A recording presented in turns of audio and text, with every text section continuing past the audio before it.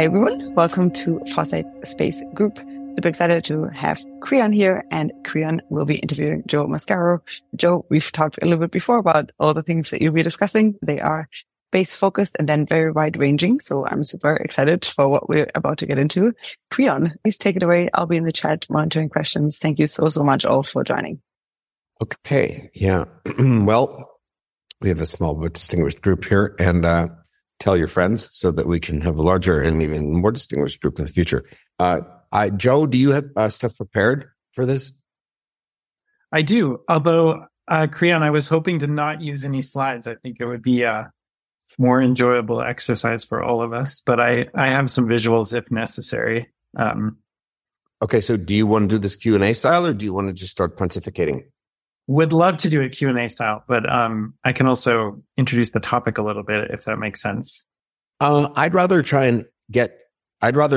introduce you, and then we can move into the topics. So Joe and I have worked together at Planet Labs for many years, and we've been friends, and he's actually been in this glorious room that is my background with me on at least one occasion, maybe more, and I think more. And but Joe and I come from very different paths. And so, Joe, perhaps you could say a little bit about how you wound up at Planet, when that was, and what you did like before, and then what you pivoted to doing once you were at Planet Labs. Sure. Happy to, Creon. And thank you all. I'm really delighted to be here, and I've really been looking forward to this. So I self-identify as an ecologist. I got really interested in ecology, and particularly tropical rainforest ecology, when I was a kid. It's noteworthy that at the same time I was interested in space. My mother is a retired elementary school teacher, and in 1986, she was literally the same age as Krista McAuliffe, who perished on Challenger. So I have a vivid memory of my mother sort of confiding in her colleagues after that. And that's my first memory of thinking about space. So I really pursued this ecology career with vigor. By the end of high school, I was already doing field work. And in college, I pretty much took field science courses all over the world, studied tropical jungles. Joe, weren't you doing field work in your own backyard? Yeah, I was. So I did a couple of projects. One was when I was quite young, like 10, I was growing bean plants, like Mendel, modifying them. And my dad was teaching me about experimental design. In Minnesota, if I'm not mistaken. This was Michigan, southern Michigan. Sorry. And so he recommended that I experiment with putting certain beans in the freezer for different times and putting some in the microwave for different times to see which ones survived and grew, and measure them. And short story is they can survive 5 or so seconds in a microwave, but not 30. And they can survive indefinitely, as I could tell, at the age of 10 in the freezer. And then later on, right at the beginning of college, Creon, I started a forest restoration project in my parents' yard. So there's a lot of grass. It's southern Michigan. An official forest restoration project, or did you just call it? My brother called it the plot, but it was it was a patch of very shady grass that just wouldn't grow. My dad is a big landscaping guru, so he was tired of planting grass there, and I was like, it's under some big maple trees, like some canopy maple trees. But I thought, let's try to turn this back into a forest. So I started transplanting seedlings all over the place, and now it's quite a thriving secondary forest. There's a couple of trees, 30 centimeter diameter in there. This will get to space eventually, but we're gonna go to space from Earth. And is space more like a freezer or a microwave, Joe? Whoa, what a question! I guess it's Creon. Yeah, I mean, sort of. we definitely have a microwave to freezer and more temperature differential in the sunlit side to the dark side of the Earth, right? Yep, we do. Okay, so let's keep going. So you went on an ecology path, and then did you do that major in college? And did you go to grad school? I did. I graduated with a bachelor in ecology. I want to mention at this point was the first reintroduction to thinking about space as a scientist. it was the book Rare Earth by Peter Ward and David Brownlee, which was published in 1996, that got me kind of reinvigorated and hooked. Which is ironic because that book was published, I think, a few months or a year before the first successful detection of an extrasolar planet, in roughly 96. I might have the dates a little bit off. But that book is quite a ecological tour of the history of the Earth and some of the consequences of things like, the moon's influence on the Earth's rotation and things like that. And so I got really interested in, oh yeah, go ahead. Need to interrupt. When Joe makes a book recommendation, take heed. He's gifted me more than one book, which have all had great impact on my life. Cool It by Bjorn Lomborg on climate change. And what was that? Vital Question. Vital Question by Nick Lane on the origins of life. Yeah. So Rare Earth is next on the list. Okay. Good to know. Keep going. So, ecology, for those of you that don't study it, is a very retrospective discipline, at least at the time that I was learning it, by which I mean you're constantly looking over your shoulder to the past at what we consider pristine or natural ecosystems, and you're sort of sledging around, feeling miserable about the state of modern ecosystems. And I was riveted by the space people who have touched the ecology universe. So I read about Biosphere 2. I read about Verdnatsky. And I noticed that space thinking was very prospective, is the word I would use, in terms of ecology. And a person that you all know, Chris McKay, is one of the few people that really crosses both of these worlds as a practicing scientist. Yeah, we're going to get Chris up on stage here. We're just working out the details. I'm sure you will. So, but just I was delighted by his work. So I guess, I was sort of constantly focused on becoming an ecologist. But along the way, I ran into remote sensing. And this was in graduate school, Kriyan. I was at University of Wisconsin-Milwaukee, but I was doing fieldwork in Hawaii.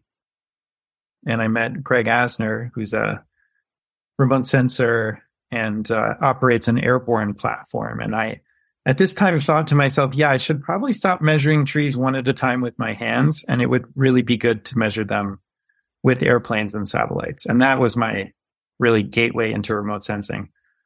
The planet story involves at least a couple of happy accidents, but I guess the short version is, after doing science around looking at things like carbon mitigation with forest reforestation projects, I came to the conclusion that the science was pretty baked, which is to say we knew how to measure carbon on the Earth's surface pretty well. It's better now, but even 10 years ago, we had really good methodologies, and that the policy process was the blocker. So I went to Washington, D.C. to do a AAAS fellowship. And then I got a little bit bored with government work, I suppose. And it was at this point in my life, we had a phone call from USAID where I was working with a company called Planet Labs that I had never heard of. And I immediately started asking remote sensing questions on that phone call. I think Andrew was on that call, Kriyan. And I hung up the phone, and my colleague, who knew I was a little bit unhappy in my job, said, "You should go work for them." And that was the very first moment in my entire life I had considered working for a private company. Everything else had been kind of on a professorial path. Interestingly enough, we have a couple of Planet Labs alums on this call, but I won't divert us into introductions. So you came to Planet. What year was that? It was late 2014. So I think we were about 80 people. Yeah. And you and I made friends pretty fast. And so what have you been doing at Planet? How's that evolved? The first year was working with a lot of nonprofit organizations in places like Nairobi and Bangkok. But those of you who know Planet well, 2014, 2015 was not the peak of our data quality. And these users turned out to be limited in their capacity. For instance, a lot of them had not had any experience in remote sensing or GIS. And what's GIS, so people can know? Oh, yeah. Geographic Information Systems. So map making. And to be overly honest, I was like getting concerned about showing value to the organization. So I started calling scientists that I knew, Earth scientists that I knew. Greg was one of those people. Alessandro was one of those people. Alessandro Pacini's at Woods Hole Research Center. He's got a startup company now. Various others, and said, hey, we have this kind of strange data set. It's high frequency.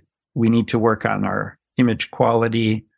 If we get you some data, could you write some scientific studies? Could you evaluate the utility of this data?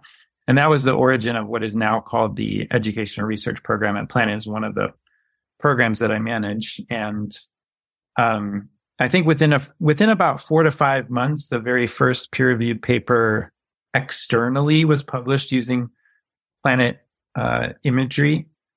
And now the publication rate is about 2 papers a day on average. We cleared 500 easily last year. So there's so many being published now we can't read them all. And this has been, I think, for me personally as a scientist, it's been an unexpected but delightful situation. Like I sort of feel like we are incentivizing the development of an earth science literature that would not otherwise exist without Planet. And we're not the ones doing the work largely. It's the users doing it. But it's really exciting to see all the kinds of interesting and innovative ideas that they come up with, a huge number of which I think it's fair to say, Kriyan, we did not anticipate, or perhaps we did not have time to think about in the 2014. Yeah, well, I hope you'll have some time to show some slides of some of these use cases. I know you kind of wanted to go without slides, but I'm going to encourage you to actually show some stuff because you always have great stuff at the all hands meetings and everything else. I will say this, by the way, this is just an anecdote, but when everyone was starting to get less worried about COVID, we had a bunch of meetings on site at Planet. All sorts of people reconverged on the office, our new big offices. And what I noticed, because I was the wandering person who could wander from meeting to meeting, was that Planet Labs itself has somewhat become an earth science powerhouse. It was like we were running an earth science conference within the Planet Labs conference, and there were all these people presenting all these topics about different things that they were measuring in different products they were creating for the ecology and earth science communities. Anyway, go on. So the Education and Research Program at Planet, it's actually our largest program in some sense, is it not? Roughly 40% to 50%, depending on how you measure it, Planet users are university users, and the vast majority of those in the Education and Research Program. Yeah, it's enormous. And even in terms of data throughput, I couldn't put a exact number on it, but it's massive. I'm at the University of Copenhagen today on this call. And so I got to meet, Kriyan, literally 20 PhDs and postdocs all working on Planet data. And they have been for years. And they're processing through millions of square kilometers of our imagery, publishing papers every month or so. So it was really exciting. Very cool. And do you want to you can take it. It's your show here. You can talk about whatever you want, but I do hope you have some use cases and some examples of that. Just to be clear on this call, I don't think we've had an introduction to Planet Labs kind of thing for this audience. Now, some of these people are Planet Labs alums, and some of them are my friends. So I'm not sure. And we have Steve. He's been associated with Planet since the early days. So I don't actually think we need very much of an intro to Planet. Come to think of it, almost everybody here knows the basics. So maybe we can skip over that unless you have a particular view you want to. I would say let's skip over that in the interest of time. And why don't I show one example of a bit of it's kind of an exemplar, and I think it's on the theme here. And rather than showing you the slides, I'll just literally show you the paper. So this is an older one. Kriyan will remember, but it's an example of a study which was led by external users. So these are users in the education and research program, Andreas Cobb and Bas Altena. We've known them for years. And you can see here they're talking about measuring river ice and water velocities with our data. And this will actually give it will serve as a brief introduction to Planet. There's some older quantities in here. A lot of these numbers have changed in dimensions and orbital altitudes. But first of all, right away, I mean, Andy and Bas wrote the majority of this paper, and they're the ones who made this figure, which tickled me immediately. They sort of worked all this out on their own, which is pretty common of our external users. So what they're showing is an early planet orbit at 475 kilometers altitude, a sun-synchronous orbit. This is similar to Earth observation science orbits for platforms like Landsat and Sentinel and MODIS. And what they've drawn out here is the track of multiple Planet Dove satellites. And they're highlighting that although at the equator, if things are working kind of the way we want them to, our strips of imagery, in an ideal world would be flush, like you're driving a Zamboni or mowing your lawn or something. But at high latitudes, because the rotation of the Earth is slower, these strips overlap. And here they have a diagram of this from 2019 Planet Imagery. And what they're showing is that although we're billed as imaging every day, everywhere, every day, at this part of the Earth, we're collecting multiple images separated by only 90, 80, 100 seconds. And this allows them to use the difference in the movement of, in this case, ice in these high latitude rivers. This is kind of spring thaw in Alaska or northern Canada. I think this is actually in Siberia. So the ice is breaking up as the spring comes to the tundra and boreal region. And then Andy and Bas are able to make a vector field that shows the surface velocity of the stream and actually measure that surface velocity. So let me now point out the title of this session, which was from spin-offs to exaptation. And I'll get to exaptation in a minute. But the coolest part of this story is that when we presented this at Planet, I think Will Marshall grabbed me by the arm and said, that is so cool.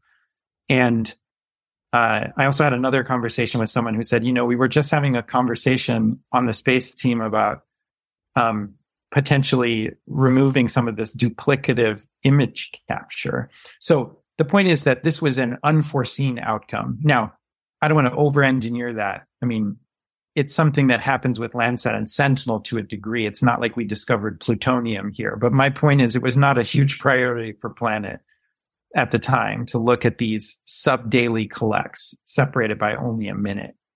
But it's a demonstration of an Earth science technique that really didn't exist before Planet and has the potential to reveal hydrological patterns that are really critical when we think about climate change in high latitudes, when we think about even just basic land use management, permafrost management at these latitudes. So it's a form of innovative science. I think the thing I learned, and it's taken me years to kind of get used to learning this, is that it's science that we did not foresee. And this often seems to be the norm. Let me say just a couple of things about spin-offs, and I'll stop sharing this for a moment. Can also show other examples and take some questions on this particular example. But I'm fond of technology that flows out of the space industry as a whole. It's something I pay attention to. I find it really compelling when space technology is innovated in such a way that it flows into other domains. And this often, I think, seems to be the norm rather than the exception. But it's an interesting political commentary, I suppose, and this is just my opinion, that we call that spin-offs. There's a connotation of the word spin-offs that is a bit borderline derogatory, which is to say it's sort of derivative. It's like an after the fact explanation of why we did it in the first place. But perhaps a more interesting interpretation of that is exaptation. So exaptation is a word from biology. It's parallel to the word adaptation, and it was coined by Stephen Jay Gould, the evolutionary biologist, in the roughly early 80s. And the contrast is that in evolution, an adaptation is sort of you're fit to a selection pressure. If you're the organism that's undergoing evolution, you adapt because several of your members of your population died, right? Because they had poorer, less fit traits to some kind of environmental condition. And so the subsequent generations are therefore adapted to that change. Exaptation, what Stephen Jay Gould was getting at was, you face a new and different threat, perhaps, or stressor from your environment, and you happen to have already some kind of biological technology that helps you deal with it. The example that Gould discussed at length is feathers on birds. That is to say, avian dinosaurs. That basically feathers, it is likely, I mean, we can't know for certain, but it is likely that feathers were an adaptation to stressors related to cold climates, and therefore provided warmth as the first reason that they kind of came into the biological world. Did they come from scales? Yes. Yeah. So, and it's sort of, there's a whole realm of kind of skin adaptations that are reptilian looking, right? That protect you from your environment. And then flight was, in Gould's opinion, an exaptation, that once these feathers existed, it became possible for flight to evolve. And it might not have happened, or at least feather-powered flight. There are other flight methodologies, that different organisms have, like insects and bats and stuff. So I kind of, go ahead. Interrupt twice. One is, I know this is getting a little bit away from space. They were flying dinosaurs without feathers. Yep. A different line though. Pterosaurs are a cul-de-sac. Yeah. Yeah. And then the other thing is that in terms of exaptation, the one I'm most familiar with, I learned about this concept through John Vervaeke, who was actually Robbie Schingler, who got a bunch of us to watch his videos. And the exaptation that Vervaeke talks about, which is absolutely fascinating, is the tongue. So many animals have tongues, including reptiles and all sorts of mammals, other animals. They all have tongues, anyway. And those tongues are basically for tasting, determining what's nutritious and what's poisonous. And they're for moving food around in your mouth, getting it ready to swallow and all that stuff. And then humans come along with tongues, just like everybody else, doing these things that their tongues, moving food around and tasting and sensing and spitting. And they start to use it. They exapt it to speak. Is that a correct usage of that exaptation? It is. In biology, it is. And this is also a pretty hot buzzword in technology. Let me give an easy technology example. GPUs. So this is an oversimplification. We won't have time to go into it in depth, and I'm not an expert in it, to be totally frank. But there's no question that demand for realistic video games throughout the 70s, 80s, 90s was a sort of selection pressure, if you will, to lead to the innovation of graphics processing units, which is what GPU stands for. And now use GPUs for everything: autonomous vehicles, medical imaging. I mean, you pick any cloud computing thing you want, cryptocurrency, on and on and on. It's an interesting retrospective analysis if you consider, for instance, there are plenty of, I think, reasonable, or at least worthwhile to consider, political criticisms of video games in terms of their effects on human psychology and things like that. But I don't know that I've ever seen an interesting cost benefit analysis of sort of what did video games lead us to with respect to this GPU technology in terms of how it transformed the world economy. And in the, at least space technology, you almost can't do it. I know we want to kind of stay away a little bit from spacecraft technology because it's such a common topic here. But, if you're going to take human beings off planet Earth, like, first of all, you're going to have to deal with your resource environment in a highly constrained and deliberate way. And of course, you don't have any fossil fuels to burn or anything like that, really. So that means you're dealing with solar technology and nuclear technology. You're dealing unless with you go to Titan. Yeah. But you're dealing with CO2 scrubbers. We have CO2 scrubbers on the space station and in spacecraft, and there's already, it appears, and again, an area I'm not an expert in, where there's interesting technology transfer to something like carbon capture and sequestration on Earth.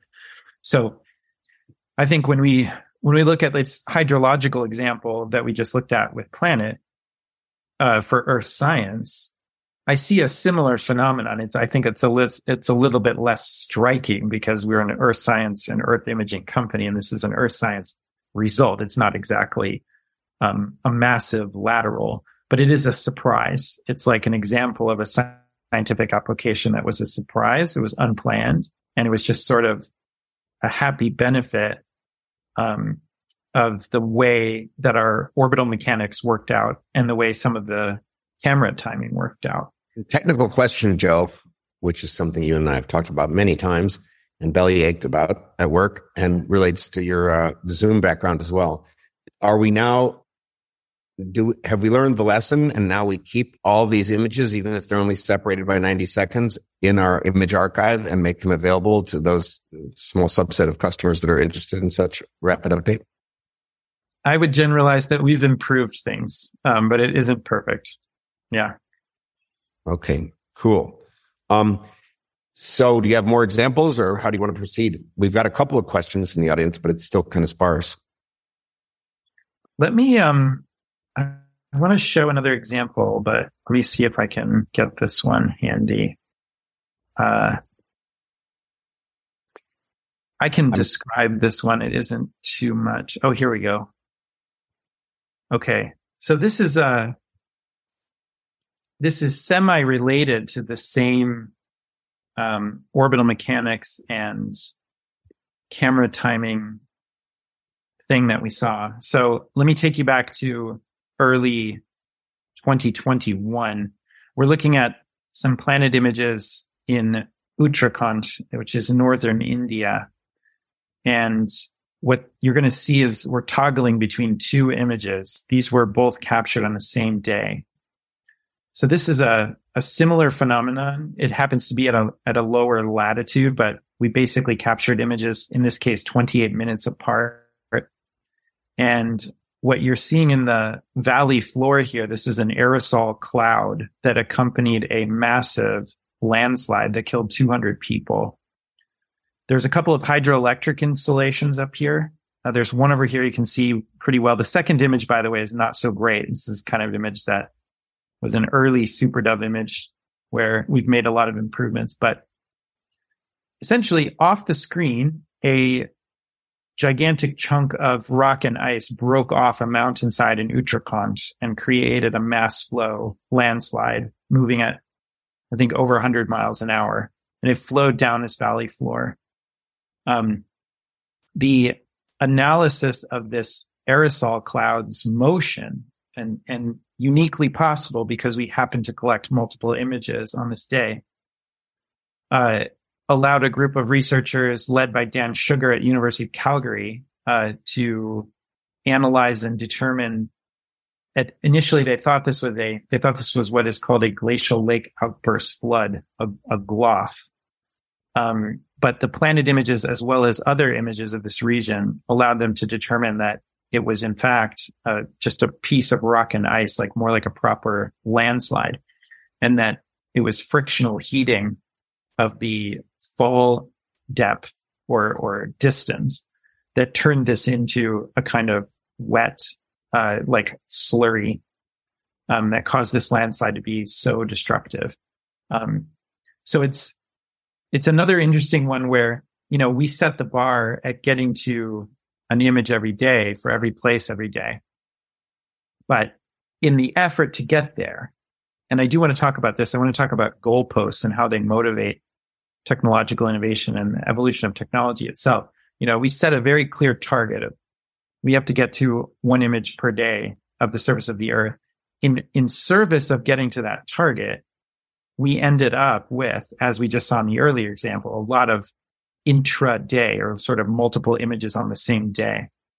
And here we have yet another example of the critical scientific benefit. In this case, a benefit that allows us to understand a fatal disaster and potentially, in the words of Dan Sugar, the scientists who led this work, innovate and improve the way we do landslide warning and landslide mitigation. So, great example. Got any more for us? I would at 500 papers a year. Yeah. There's so many. This would we would be in danger of this turning into a sort of typical Joe University seminar. But I'm curious if let me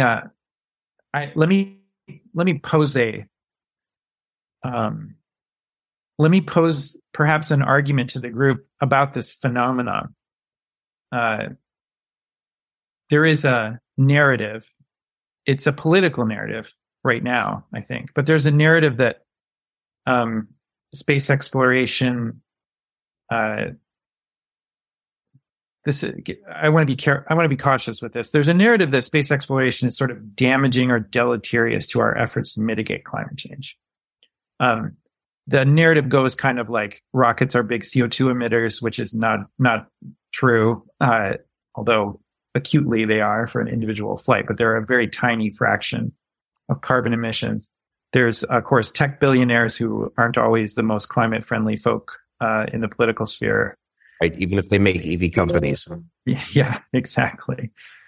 And one of the things that I sort of foresee, and I wonder what the space industry will do as a whole industry, is a sort of we'll call it a risk, a business risk associated with the ever expanding kind of footprint of the whole global space industry, which is to say, as rocket flights increase, that the way that looks to the general public is like a lot of carbon emission. And it is of interest to me that most of the modern rockets we're talking about, or at least some of the key new rockets, are methane and liquid oxygen mixtures, meaning that, methane is their principal propellant. This sets up a scenario, which is interesting. I think it explains a carbon capture prize that Elon launched not too long ago, where carbon capture and sequestration could theoretically be conducted as a exercise on Earth in order to fuel rockets departing Earth or even going to low Earth orbit.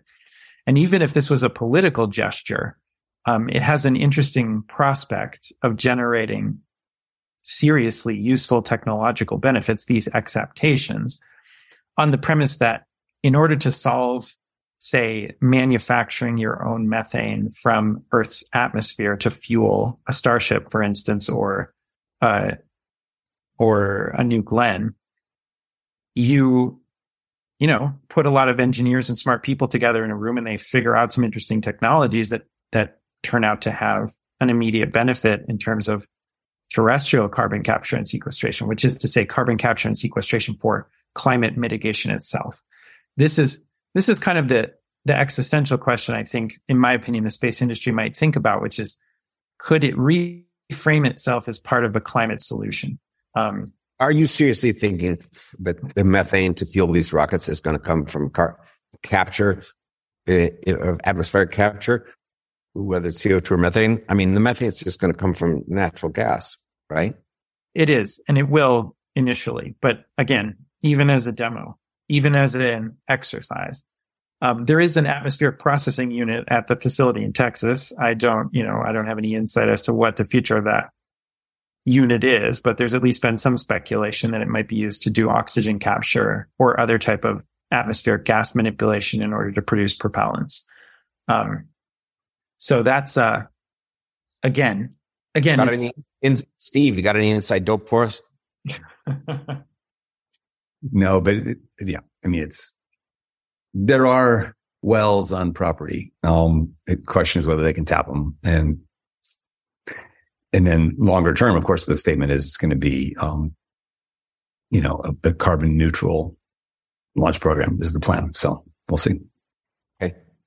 I mean, it's obviously a drop in the bucket compared to bogs and everything else outgassing in the permafrost. So, while important everywhere to tap it down, it's kind of a drop in the bucket compared to Planet will have its Tanager fleet flying, and we'll be able to sniff out all these things. Exactly. I mean, I cannot wait to see what cattle yards look like compared to other areas.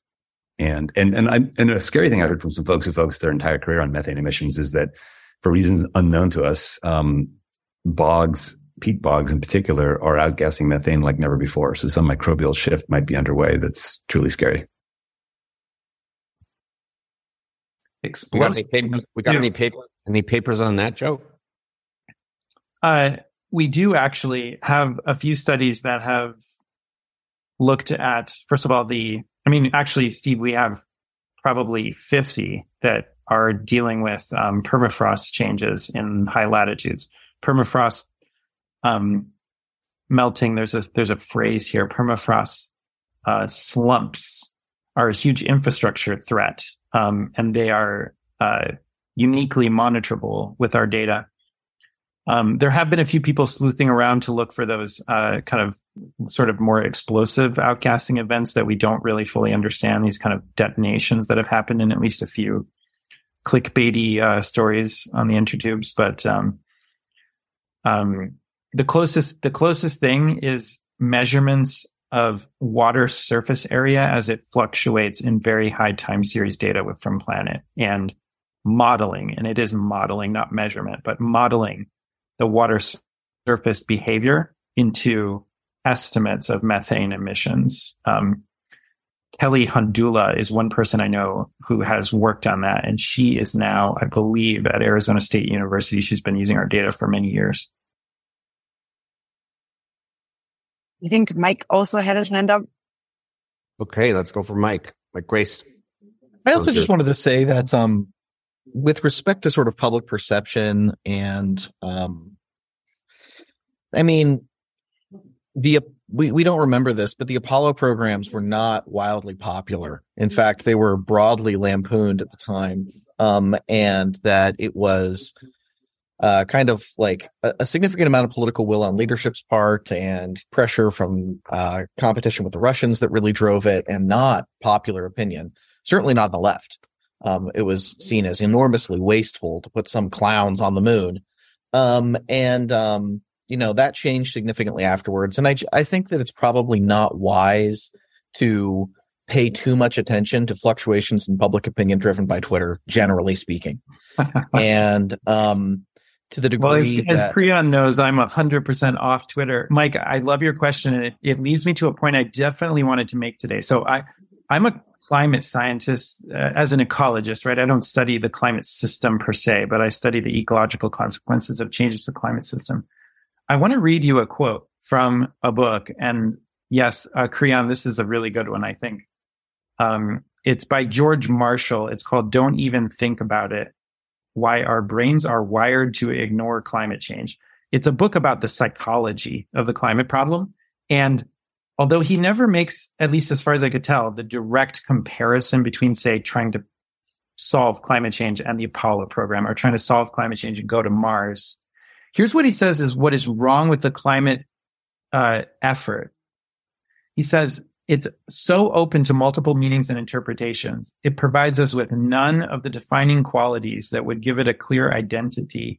No deadlines, no geographic locations, no single cause, solution, or enemy. Our brains, constantly scanning for the cues that we need to process and categorize information, find none, and we are left grasping for air. Now, many people have attempted to make analogies between trying to solve the climate problem and the Apollo program, or going to Mars. But I wanted to make one that I think has been under discussed. And Mike, you really just articulated it actually. Like Planet's mission to image the whole Earth every day, SpaceX's mission to get to Mars is whatever people think about it, it is very clear. You know what I'm saying? The finish line is not ambiguous. Now, whatever happens if they get there, how it happens, whether people are skeptical, all that kind of stuff will probably ensue. But there is a crystallized kind of defining quality of success that is understandable kind of before it happens and as it happens. And Marshall, this psychologist, would argue, I think, that that's a very favorable problem-solving psychology to be in.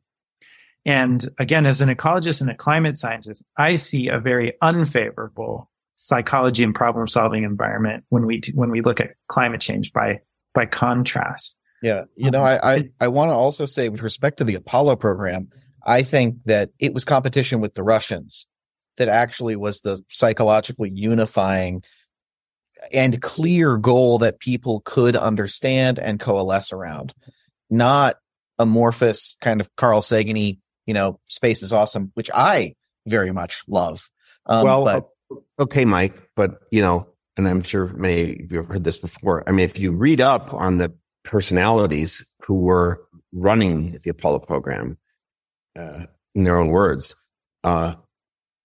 they don't talk that much about the Russians because, quite frankly, they weren't even privy to a lot of the hard-won knowledge that the West had on the Russians' progress, like the explosions of the N1 and stuff like that.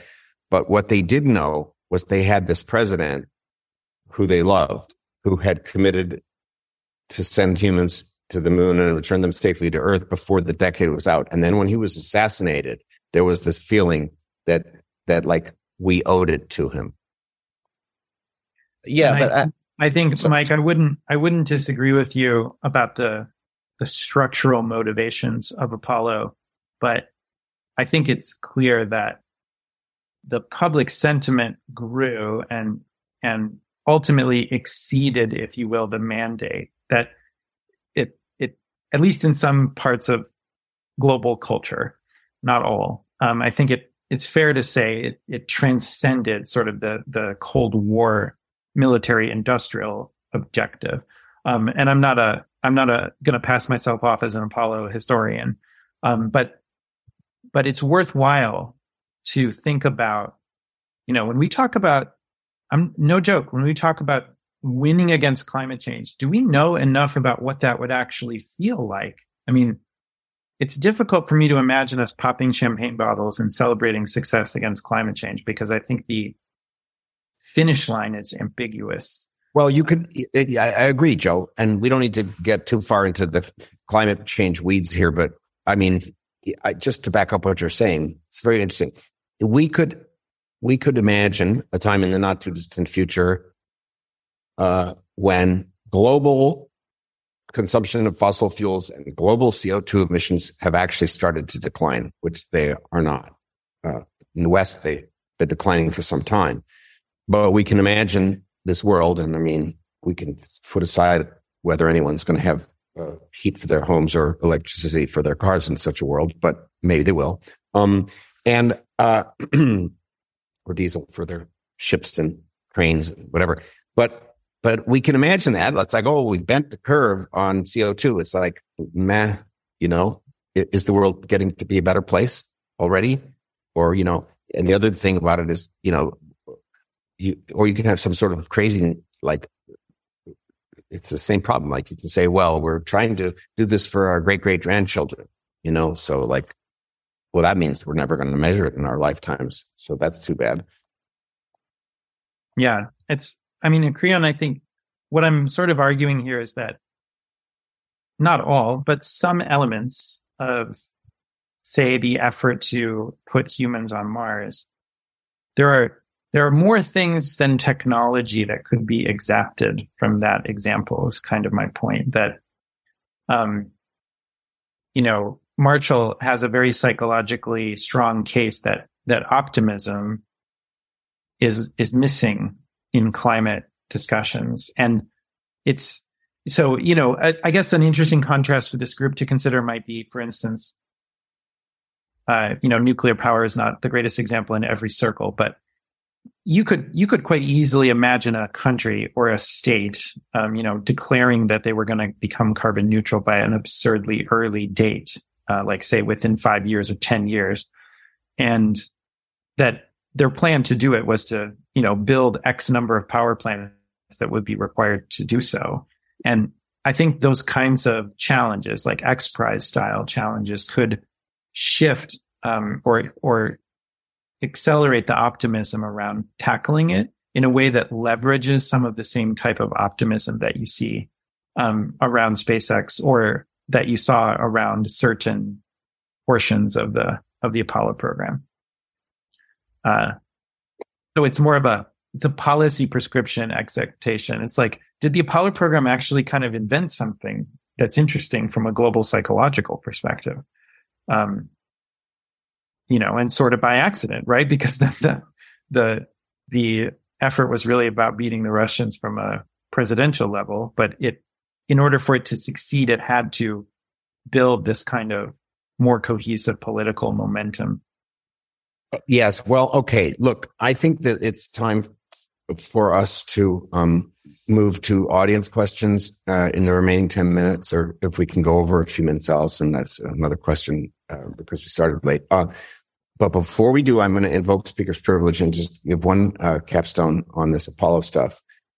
One of my favorite quotes about Apollo was, I think it was a couple years ago, the 50th anniversary of Apollo 11.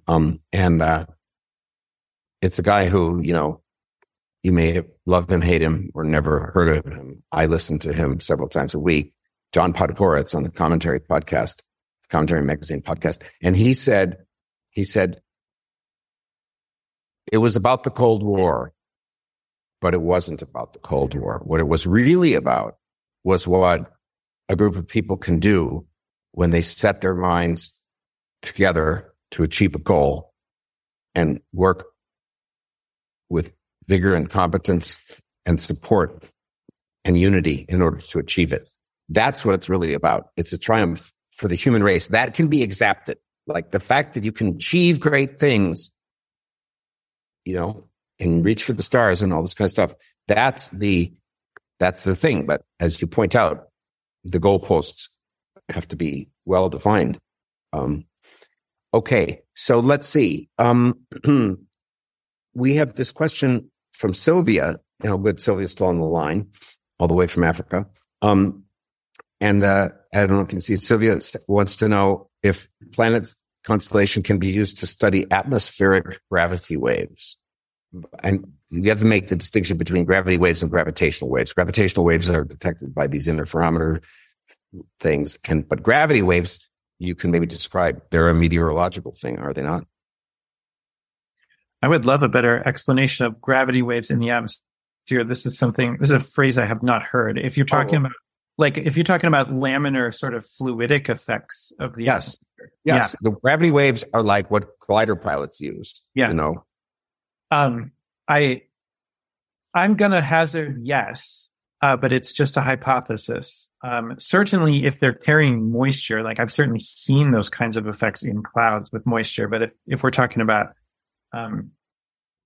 transparent atmosphere, possibly, let me give an analogy. There is a person at JPL, and I'm blanking on his name at this moment, who is looking at ocean surface conditions. So these kinds of sun glint effects that occur due to slight differences in salinity or temperature in terms of ocean surface currents.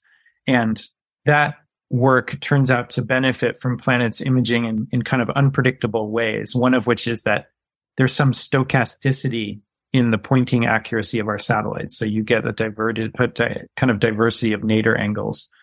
In the atmosphere, I'm going to speculate that phenomenon might theoretically be observable in transparent atmosphere if you are able to observe it from multiple places, either simultaneously or near simultaneously. but that's just a hypothesis. Yeah, it's a. So I think the answer to that question is maybe, and we'll have to figure it out. And is it not also the case, Joe? And I don't know if you have these examples at your fingertips, but this whole sun glint on the ocean surface example, didn't we have another one of these surprises where someone used planet data, many images of like some river delta or something like this, and by looking at the glinting off the waves and doing statistics over many, many images, they were able to recreate bathymetric information about the subsea surface. Yeah. And what was going on under the water. This one is worth showing for just a few seconds, because I know we have some other questions, because it was wild. So Murray Ford led this. He's another one of these users from the early days. He's looking at this harbor in New Zealand. This was just a white paper. I don't know if he ever even published this in a peer-reviewed journal, but here's what he did. He looked at this harbor and he just took the mean of the surface reflectance of the Earth in planet data across a long time series. So these are not real waves. These are the average at this pixel is white because there's a white cap more often than there's just clear water, right? And here's a median, here's standard deviation. This is an index called breaking wave fraction. But then he's able to turn this into this, that from one calendar year to the next, you can see the changes in the bathymetry of this harbor by the surface movements of these breaking waves in the aggregate. This is compelling because these are at depths that planet does not visually penetrate to, which is to say you cannot see the bottom in our imagery. This is sort of like an after image, if you will, of a ground effect that is not directly observed by the spacecraft. It's also, dare I endorse my own theme a little too much, I could call this an exaptation of another method in ecology and vegetation that we use, which is analysis of phenology. Phenology is the rhythm of vegetation or life. So it could be autumn colors. For example, we see flowering trees in our imagery. And there's a concept now in the literature called pixel phenology, where the word originally means changes in life. In the context of this work by Murray Ford, it simply means changes in the Earth's surface at a place over time, some seasonal kind of change. And this concept of pixel phenology is now really widely used in our science to look at places of the Earth that are arid, that are almost devoid of vegetation or other life forms, for things like mineralogy and obviously here geomorphology. Cool. Let's see. Anyone else want to ask a question? I guess that was yes. Really... Okay. We had a hand up earlier today from Jonathan. I don't know if it's still. Yeah. Well, I just wanted to ask about this idea of using planet data archivally, because I work on the for those who don't know me, I'm an astronomer and I work on the Chandra X-ray Observatory, and we've got 25 years of archival astronomy data, and what we find is that there are now, for a typical observation, 5 times as many papers written archivally as from versus the person who originally requested the observation and wanted to go get it. It's a little different, right, in that we're targeted observations rather than you're essentially intrinsically an archival mission. But it just it speaks to the importance of people coming along and finding new uses for existing data. And as the person who has to make sure we have the right metadata in the data, it's really, you have to be a lot more careful to design the archive and to design the metadata in the archive to support unexpected uses than you do expected uses. And so I'm finally getting my question, which is, how much has Planet thought about that, and to what extent are you sort of explicitly adding extra context, extra metadata to support new uses of the data? What a great question. I certainly think we could do more, but I would kind of jump out of my chair to agree with you, which is to say the value of the archive data is not fully predictable and could increase suddenly in a particular region.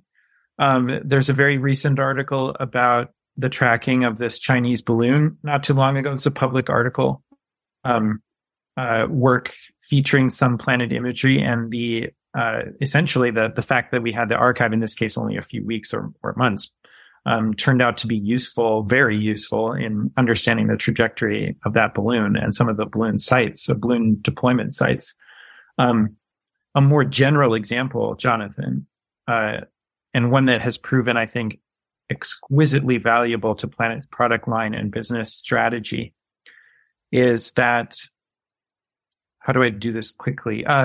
The many iterations of Planet hardware, as I'm sure many of you are accustomed to, our agile aerospace. One of the consequences of that is, I mean, if you're going to iterate on a camera, continuity from one version to the next is sort of the very thing you're trying not to do, if you will, right? You're trying to make the camera better. So you don't want it to be perfectly identical, right, to past cameras. And the production of a diversity of sensors in this kind of steady iterative improvement, themselves also high in number. So not just a number of versions, but number of satellites in a particular version, like version 10 or version 11 has X number of satellites. This changed Earth observation science fundamentally. What it did was it put an innovation pressure, a selection pressure on Earth scientists to figure out how to stabilize after the fact the surface reflections or top of atmosphere radiance observations, the actual measurements of the camera, over these many generations of hardware, which is to say they were incentivized to build algorithms to sort of bring all of this archival data into alignment with itself. What I'm describing, there are many versions of it, so I don't want to point to only one, but one of them is a Planet product's been publicly announced in development called Fusion.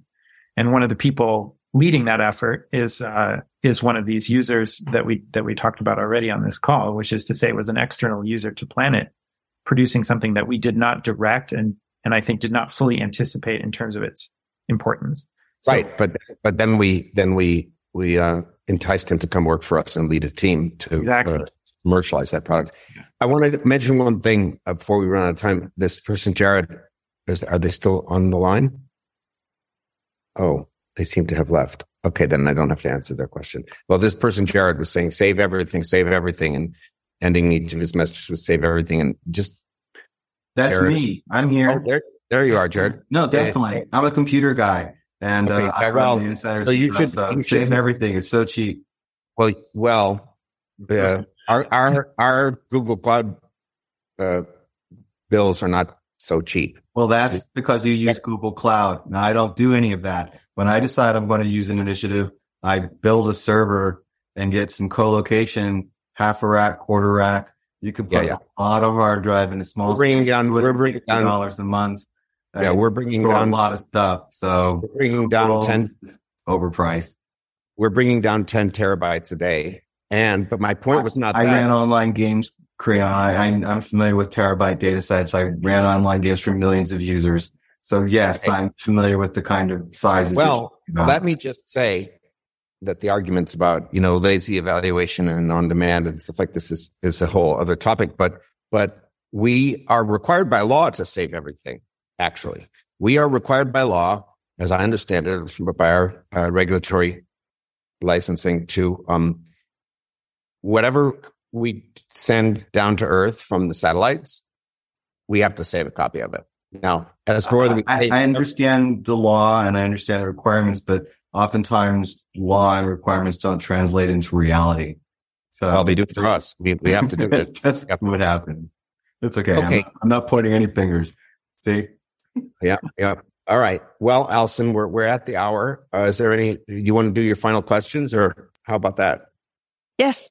My final closing question is always, if everything goes well, perfectly with your current work, where do you think we could be in 5 to 10 years? Leave us with a bit of an existential hope vision for what that could look like. What would you really love to do? And if everything goes right, may be able to do in 5 to 10 years.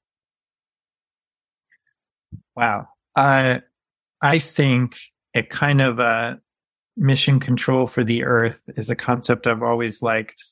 There's this beautiful little sentence in the Kim Stanley Robinson book that is a happy accident itself of him visiting planet and kind of getting to know us a little bit, where he talks about planet's existence, I think in the year 2312. So my first hope is that planet's still around 300 years from now. But he also talks about, there's certainly a community, a consensus around, the population, like we should get more than weather reports every day, I guess would be a good way to phrase it. It'd be great to live in a world where we could see the fluxes and stocks of carbon in ecosystems in a real time or near real time way, where we could see threats to biodiversity unfolding like before our eyes, where we have an opportunity to take action immediately. We could sort of go on, but I think, this kind of vision of a community, a global community kind of coming together around data, testing that data, evaluating that data, rigorously peer reviewing that data as a community, this kind of ministry of the future, to borrow another phrase from Kim Stanley Robinson, is a really compelling notion. So I suppose we can't put that all on the earth science community. There's a lot of decision makers and other actors and commercial entities that have to be involved, and we're working on that as well. But that would certainly be my personal desire to see planet get to. All right. Well, thanks, Joe. It's been great. And thanks, Allison, for making this all happen. There's a lot of work that goes on behind the scenes. Thank you all. This is really fun for me. I really appreciate it. Creon, Allison, Lydia, I appreciate your work on the back end to get this together.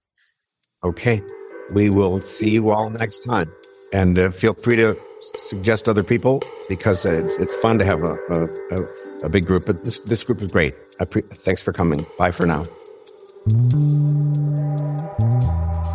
Did this conversation pique your interest? Maybe it even inspired a bit of existential hope about the future in you. Search for Foresight Institute on YouTube or Twitter to stay up to date, or visit foresight.org to learn more, subscribe to our newsletter, and join our efforts. We are entirely funded by your donations, so please support us if you like what we do. Thank you so much for listening.